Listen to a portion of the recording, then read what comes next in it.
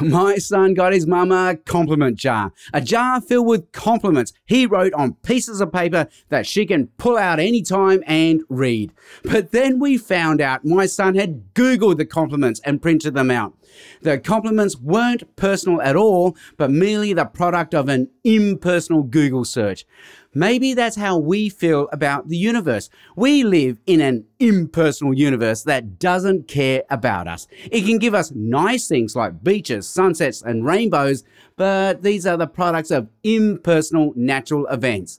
But what if the universe is personal? The Bible says that God made this universe with us in mind.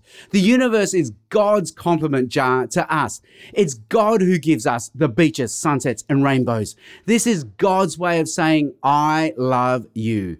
The next time you see a beach, sunset, or rainbow, give God a smile, because it's God's way of pulling out a compliment from His compliment jar to you. G'day, I'm Sam Chan with God in 60 Seconds. For more space to think and talk about God, go to thirdspace.org.au.